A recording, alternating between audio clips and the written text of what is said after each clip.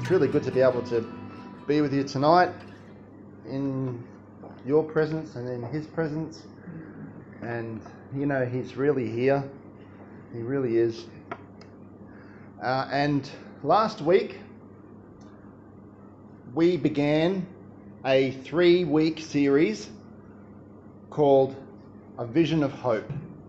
And I just took it upon myself as a pastor, just spent some time in prayer last year, at the end of last year and the beginning of this year, and just really seeking God for direction for this year. Not just in teaching, but in church and in who we are and what we should aim for. What does he want us to particularly focus on this year? And so it was a vision of hope. And so really the first thing was, and this came like that, when I said, Lord, what do you want us to focus on? He said, me. So that's the H, him. So, and so love the Lord your God with all of your heart and soul and mind and strength, everything that you've got.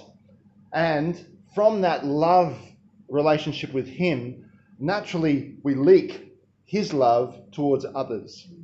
And so we can strive to love others with our own love, and that goes so far. Like I've heard stories of people who have done amazing things to show love towards others, but it wasn't God's actual love. And so that love only goes so far, you know, to the people that deserve it, or the people that need it, or, you know, and the people that we like or make us feel good. And not to diminish that love, because it's really great. I'm thinking of examples, you know, like my mechanic, him and his wife have decided to adopt children because they've got a spare room in their house and they just love to help. Like, that just blows my mind. Like, that someone who's not a Christian who would just think that's a great thing to do.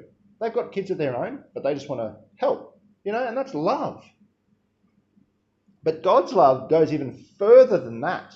Like, it loves the unlovable. It loves the unlovely. It loves the ones who still haven't responded and probably won't respond to the love that God has revealed. And ultimately, last week, we looked at how God has revealed his love to us in the person of Jesus Christ. And so H, vision of hope, stands for H stands for him. O stands for others. So we're to love others with the love that God has for us. You know, and that'll just mess up people. Just love them the way God loves them. They'll look at you funny. They'll think, well, what's wrong with that person? Why are they like that? Why is it so nice? What's going on? What's the catch? You know, but love them. Just continue to leak God's love to the people around us. All right? For 12 months. And then after 12 months, you can stop because it's not the vision. Just kidding. Okay, see there's 23 and 24 up there as well. So keep doing that. But don't try. Surrender to God's love and allow him to love through you to others. So tonight, we're looking at P. And I've cheated because P stands for two things starting with P. And I believe that they're really super important when it comes to church. Now, they are prayer and praise. Prayer and praise. The reading that Naomi read to us earlier was the dedication after the dedication of the temple that Solomon built. God had, let's turn there actually. Let's turn to 2 Chronicles again.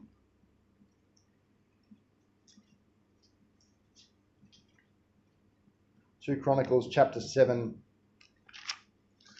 and verse 11. We see what happens here is that Solomon is, he's just completed the temple. And in verse 12, then one night the Lord appeared to Solomon. Now, the inference here is that it's in a dream. Okay? One night the Lord appeared to Solomon and said, I have heard your prayer and have chosen this temple as the place for making sacrifices. At times I might shut up the heavens so that no rain falls, or command grasshoppers to devour your crops. This is God doing it, right? Or send plagues among you. Then, if my people who are called by my name will humble themselves and pray and seek my face and turn from their wicked ways, I will hear from heaven and will forgive their sins and will restore their land. He goes on, my eyes will be open and my ears attentive to every prayer made in this place. Now, this is this is a great passage that comes up every time there's some kind of prayer gathering across denominations. This comes, especially in Australia. I'm not sure if it's a worldwide thing as well. It probably is, but this passage comes up quite a lot in the last little while in Australia in terms of prayer and how it's not just God doing business and us not doing anything, or us just praying and God not listening to us. It's both working at the same time. It's us humbling ourselves. It's us praying and seeking his face, and him responding by forgiving and restoring and bringing what he brings, which is life. Jesus talked about the temple. Now, this temple here, it was a place where people would come and give sacrifice and worship. All right. Now, Jesus talked about a temple. In fact, he was at the temple one day, and when he went into the temple, he went into a particular area called the Court of the Gentiles. Now, and you probably know, I don't know if anyone here knows what a Gentile is. It's not like, the ladies and the Gentiles. You go to the toilet, it's not that. So Gentile is just a term that would be a foreigner that wasn't an Israelite, basically, all right, in the Bible. So someone who wasn't under the covenant of Abraham and David or whatever, all of those promises that God had given to the particular group of people, Israel. Anyone outside of that would be a Gentile or a foreigner. But God has always been a God for the nations. God loves the nations. I used to think that the Old Testament was God loving Israel and then Israel loving people, because God found it hard to love other people. But it's not true. God loves everyone, and he chose Israel to reveal his love, true, to the people around. And they stuffed up, but they did their best. But eventually, Jesus comes along. And in the temple, there'd be a section there where Gentiles could come and worship God, because God wanted them to come and seek him. Turn with me to Isaiah 55, if you know where that is. Isaiah 55. So it's after Psalms and Proverbs and Elastics. And it's before Jeremiah and Malachi. Isaiah 55. And we'll see some of God's heart for his people. All right, this is what he wants for his people. Isaiah 55 verse 1 says, this is God speaking through the prophet Isaiah, "Is anyone thirsty? Come and drink. Even if you have no money, come, take your choice of wine or milk. It's free. Why spend your money on food that does not give you strength? Why pay for food that does you no good? Listen to me, and you will eat what is good. You will enjoy the finest food. Come to me with your ears wide open. Listen, and you will find life. I will make an everlasting covenant with you. I will give you all the unfailing love I promised to David." And he continues on. This is God revealing, showing his heart for Israel, for the people that he'd chosen as a special, peculiar people, the Bible says, of his own, to reveal him to the nations, right? I want you to skip over a chapter. We're going to cheat. We're going to chapter 56 of the same book, Isaiah 56, and this is God's heart for the nations, or foreigners, or Gentiles, or us, probably, unless there's some people here that are Jewish. Verse 1 of chapter 56. This is what the Lord says. Must be important, right? "Be just and fair to all. Do what is right and good, for I am coming soon to rescue you, to display my righteousness among you." To display my righteousness among you. Have a guess who he might be alluding to there? Christ. The righteousness of God in Christ, right? Among you. Verse 2. "Blessed are all those who are careful to do this. Blessed are those who honour my Sabbath days of rest and keep themselves from doing wrong." Verse 3. "Don't let foreigners who commit themselves to the Lord say, 'The Lord will never let me be part of his people.'" And don't let the eunuchs say, I'm a dried up tree with no children and no future. Now, you know what foreigners are, right? Foreigners are the people that were outside, like technically outside of the promises through, over Abraham, Isaac, and Jacob, outside of the promises through David, outside of the promises. They're foreigners, right? But if they want to come to God, God's saying, don't let the foreigners say, I'm not part of this group. Don't let them say to themselves, the Lord will never let me be part of his people. All right? Why? Because God wants everyone to come to him. And don't let the eunuchs say. Now, hands up if you don't know what a eunuch is. All right, now it's not a corn-free unicorn. It is a person, particularly a male, who is unable to have children, all right, for one reason or another, all right? Unable to reproduce children. Now, what does God say to these particular people? He says, don't let these people say, I am a dried up tree with no children and no future. All right? Now, back in the Old Testament, in that culture especially, your children would would echo your name into the future. All right? The generations to come would honor your name. Even if you were to die, if you had children, they would carry your name, all right, your reputation into the future. All right. Now, these poor men who were unable to have children to be honored for generations to come, they couldn't be honored for generations to come. So they would think, oh, I'm no use to anybody. Now, God says, you're very useful to me. He says, don't say I'm a dried up tree with no children and future. For this is what the Lord says, and this is what he says about the eunuchs. I will bless those eunuchs who keep my Sabbath days holy and who choose to do what pleases me and commit their lives to me. I will give them within the walls of my house a memorial and a name far greater than sons and daughters could give. For the name I give them is an everlasting one, an everlasting name. It will never disappear. What a promise. So he goes on to the foreigners. I will also bless the foreigners who commit themselves to the Lord, who serve him and love his name, who worship him and do not desecrate the Sabbath day of rest, and who hold fast to my covenant. I will bring them to my holy mountain of Jerusalem and will fill them with joy in my house of prayer. In other words, they're belonging. They're part of the crew. They don't have to have a weird last name like all the other Israelites. They can just be part of the crew because they have the one God, right? And he says, I will fill them with joy in my house of prayer. I will accept their burnt offerings and sacrifices, because my temple will be called a house of prayer for all nations. All nations. All of them. Every single nation. A house of prayer for all nations. There we go. House of prayer for everyone. House of prayer for all nations. And Jesus got really, really upset one day. In fact, it was one of the only times we see Jesus angry.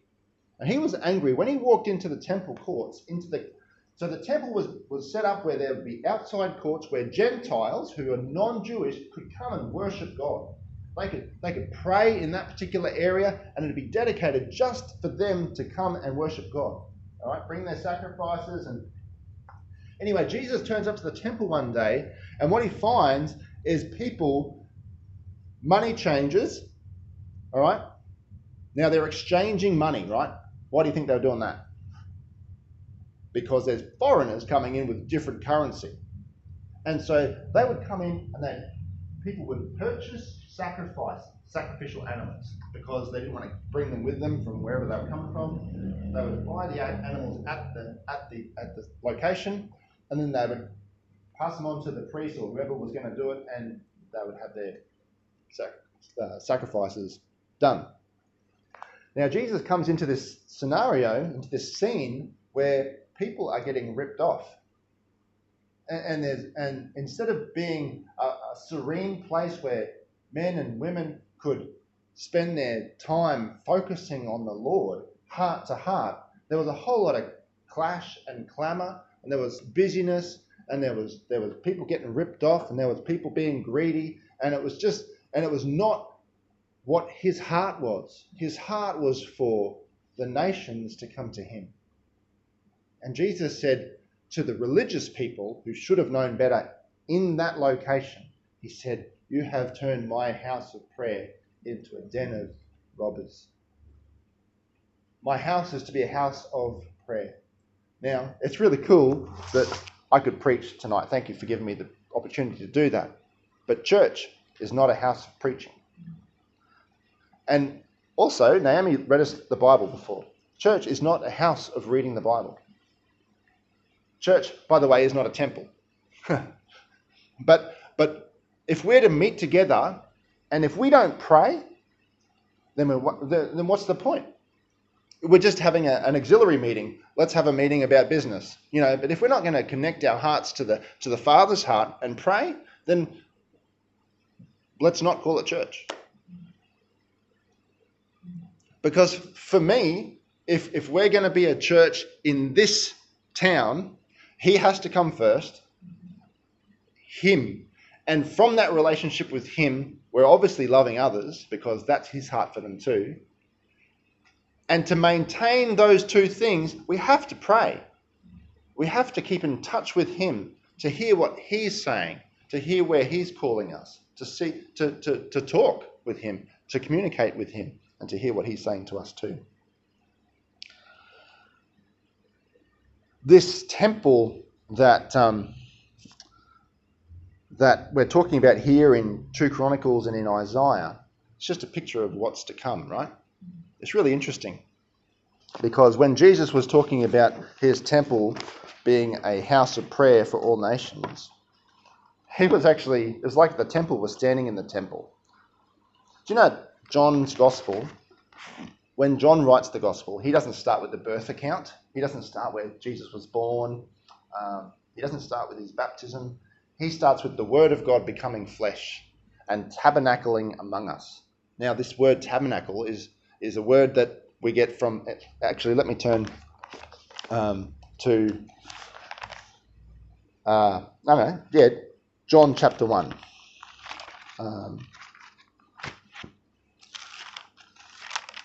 It says, "The word became flesh and dwelt among us." Now, I don't know if the New Living Translation has it as tabernacle, but...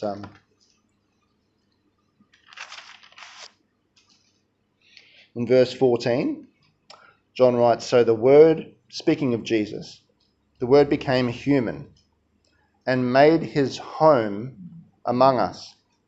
He was full of unfailing love and faithfulness." He made his home among us. So in the Old Testament, the tabernacle was a place where people would bring sacrifices and they'd worship. Now, when Jesus came, he actually came as the presence of God.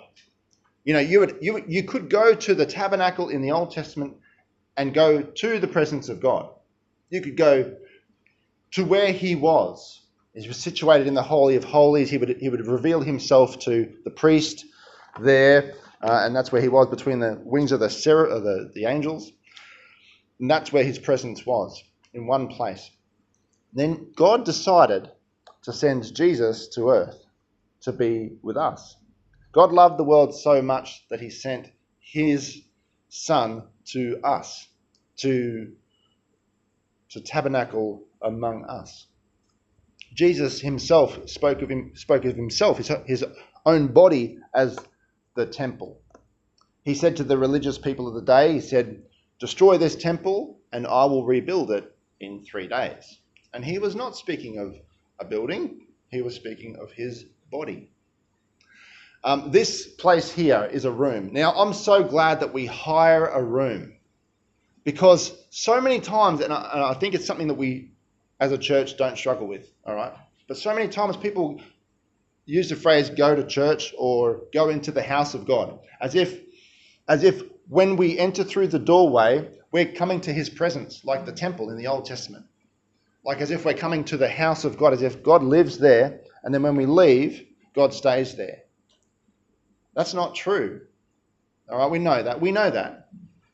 But I've grown up in a culture that tends towards that way of thinking.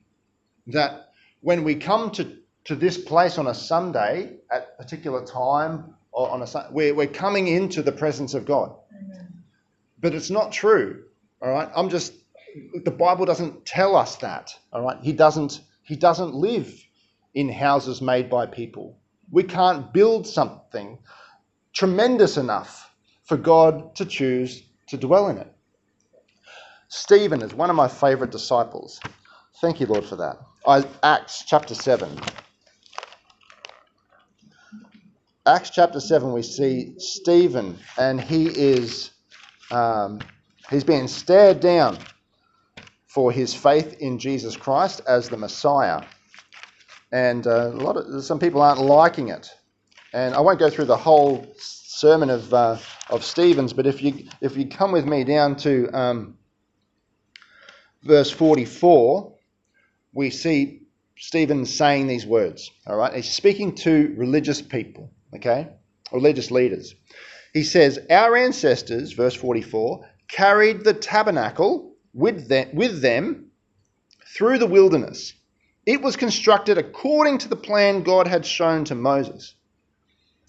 Years later, when Joshua led our ancestors into battle against the nations that God drove out of this land, the tabernacle was taken with them into their new territory, and it stayed there until the time of King David. David found favour with God and asked for the privilege of building a permanent temple for the God of Jacob. But it was Solomon who actually built it." And that's our reading for tonight. Verse 48, "However, the Most High doesn't live in temples made by human hands. As the prophet says, 'Heaven is my throne and the earth is my footstool. Could you build me a temple as good as that?' asked the Lord. 'Could you build me such a resting place? Didn't my hands make both heaven and earth? You stubborn people, you are heathen at heart and deaf to the truth. Must you forever resist the Holy Spirit? That's what your ancestors did, and so do you.'" And he goes on. No wonder he gets stoned, right? Like, that's not very nice stuff to say to people that have stones in their hands. But Stephen is talking about the temple and the presence of God. And now when Jesus came, he came as the presence of God. Fully God and fully man. All right? That God tabernacling among us. And Jesus came and he said, "Destroy this temple and I'll raise it again." And then after he rose back to life again, he breathed on his disciples and said, "Peace be with you. As the Father sends me, I'm sending you." Now, speaking of temples, see, Jesus wasn't just the temple. Turn with me to 1 Corinthians 3:16. And we've got a bit of last week we were looking at 1 John 3:16, and I think the week before we were looking at John 3:16. So now we're looking at 1 Corinthians 3:16. So if anyone's got a 3:16 verse, we'll look at it another time. But in 1 Corinthians 3:16, Paul writes to the church. He says, "Don't you realize that all of you together are the temple of God, and that the Spirit of God lives in you? God will destroy anyone who destroys this temple, for God's temple is holy, and you are that temple." I'm just going to be a Queenslander just for about 20 seconds, okay? This is how it reads in the Greek. "Don't yous realize that all of yous are the temple of God, and that the Spirit of God lives in yous? God will destroy anyone who destroys this temple, for God's temple is holy, and yous are that temple."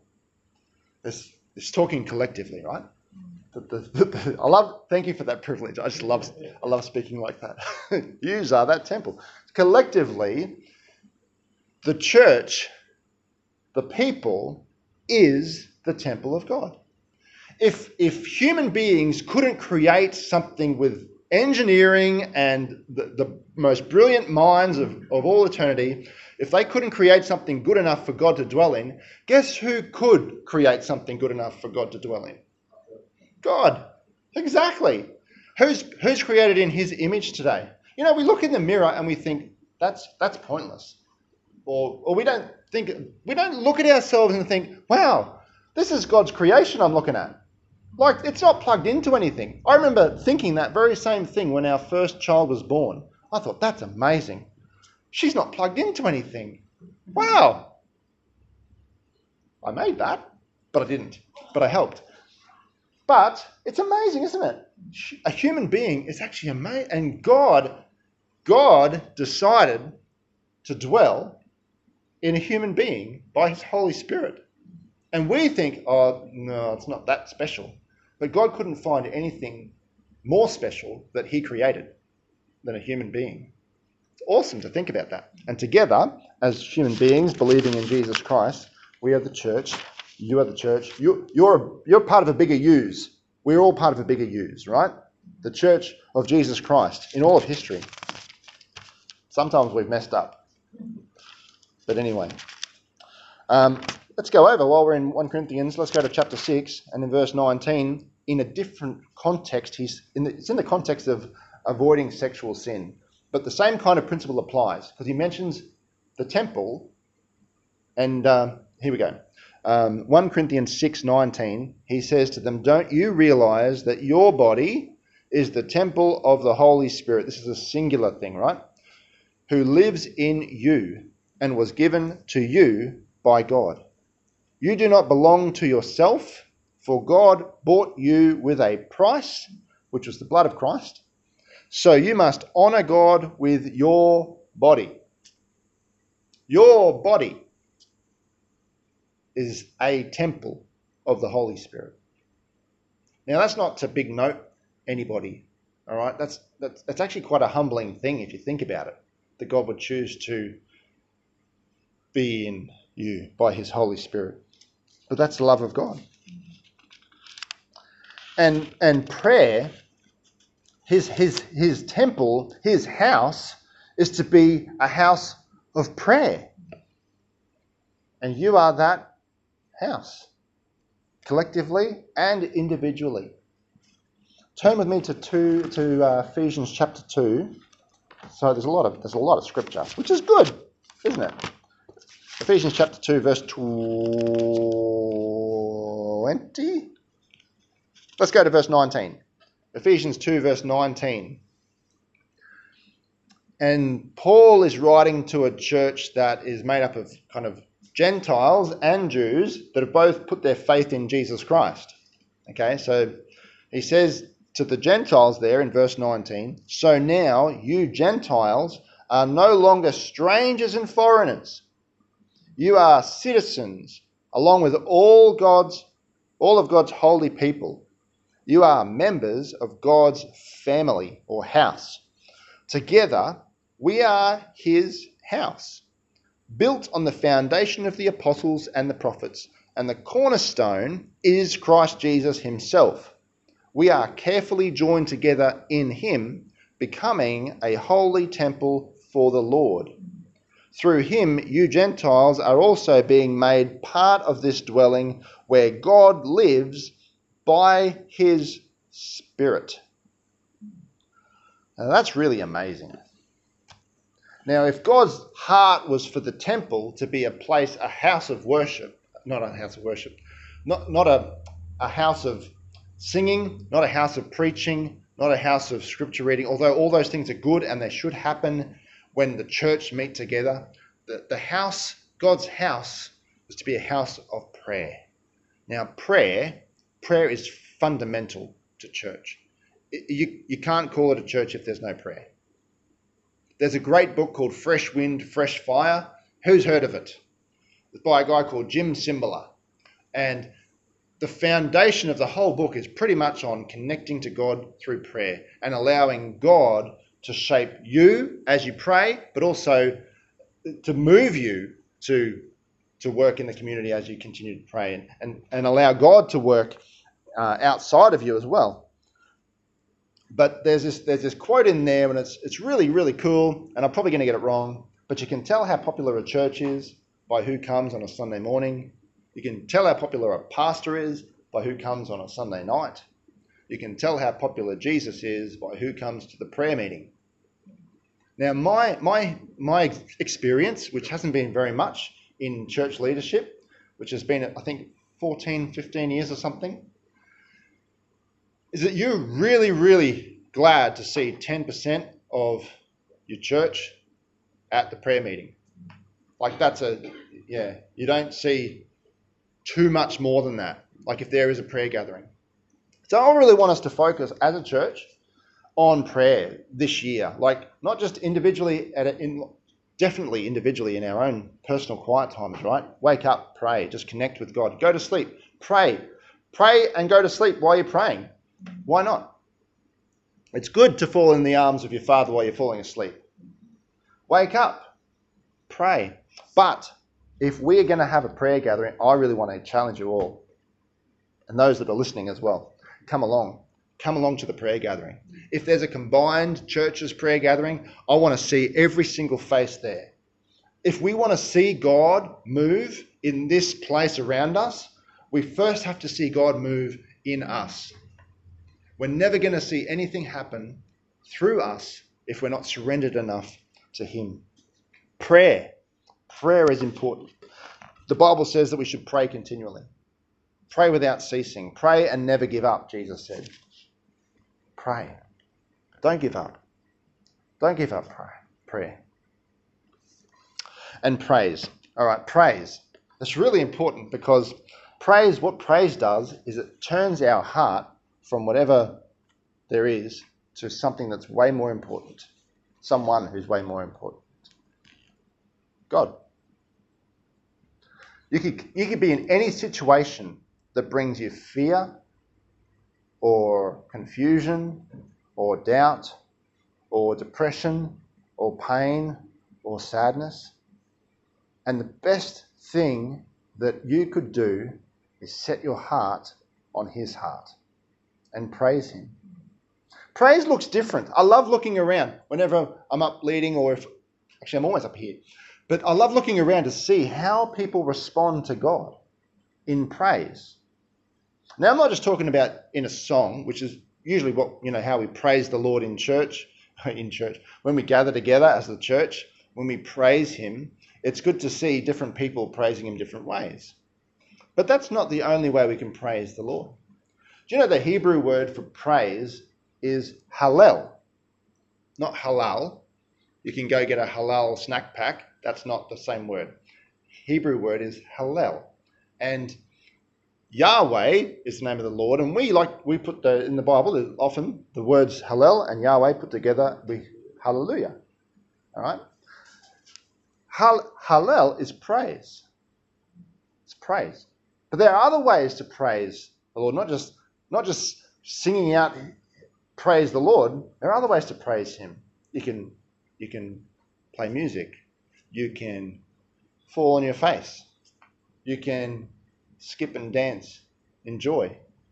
Do you know the Israelites, when God delivered them through the Red Sea, out of Egypt, through the Red Sea, could you imagine going through the middle of a sea with the walls of the water to the side, imminent death just at your door, and you just get through by the skin of your teeth, and then all of a sudden all the water just goes back over again, and you're over the other side, set free, and not afraid of the army coming after you.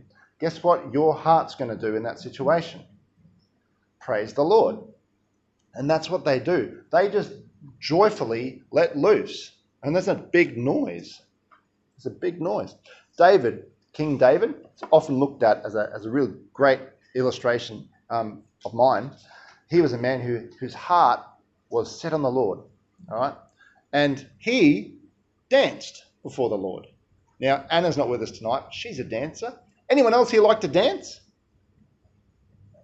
Yeah, I saw some people dancing just last week, actually, because they were joyful about something. And that's what we do. We dance because we're joyful about something. Now, I'll probably pop my hip out if I got too joyful about things. But I've done it before. in my own lounge room or in my own kitchen when no one's around, because I'm so excited about what God has done in my life. I can't keep still. Or maybe that's just ADHD, I don't know. But some of us like to dance. Some of us like to clap. Some of us like to go, woohoo! You watch the sport. What happens when people are joyful about something? Arms go up, you know? So I want to be part of a church where people are free to praise the Lord however they would love to praise him. If you would like to dance, I'm sure no one here will judge you for your dancing, all right? Even if you're a bad dancer. You know why? Because you're not dancing for me or for anyone else's approval. There's no judging panel here with, Dicko and whoever else they are judging the dancing. No one's judging dance. It's just you and the audience of one. If you want to shout and make a joyful noise to God, then no one's going to judge you for that, because it's just you and the Lord. Now, I would hope that as we meet together, that we would, I guess, be in sync with each other and not be rude in that sense. But please, if anything gets in between you, your heart, and responding to what God has done in your life, then that's a wrong thing. It shouldn't be in the way. Responding to God in praise.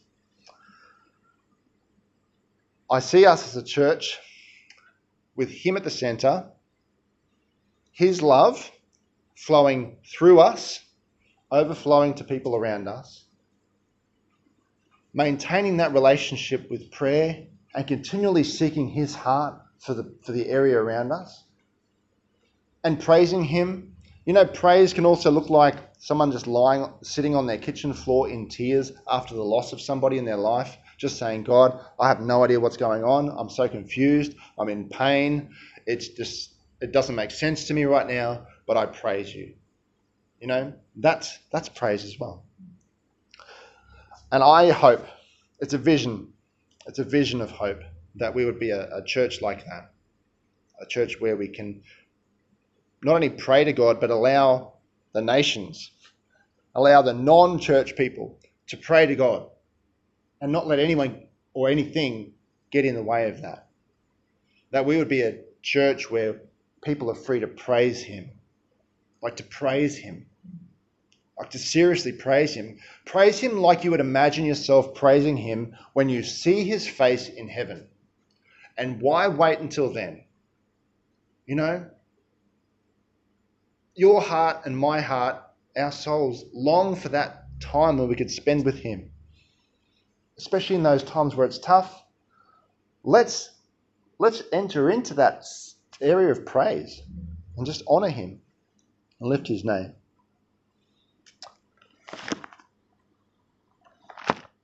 Back to our reading, and I'll close. 2 Chronicles chapter 7.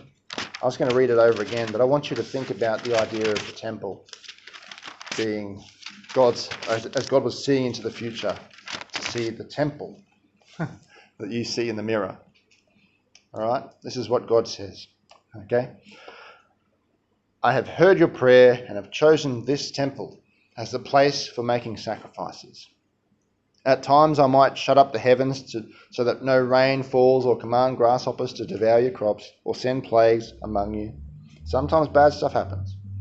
Then, if my people who are called by my name will humble themselves and pray and seek my face and turn from their wicked ways, I will hear from heaven and will forgive their sins and restore their land.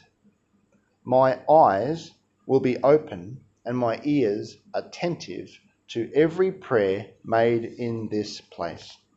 For I have chosen this temple and set it apart to be holy, a place where my name will be honoured forever. I will always watch over it, for it is dear to my heart.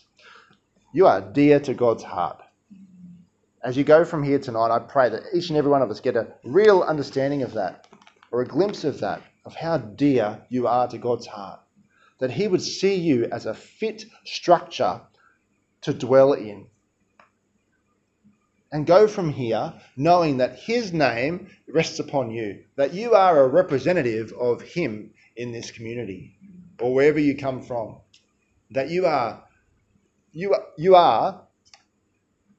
sharing his love and his reputation to the people around you. Let's pray. Heavenly Father, we thank you and praise you for Jesus. We thank you, Lord, for sending him to not only pay for our sin, but to show us what it means to live life that honours you and that makes you well pleased.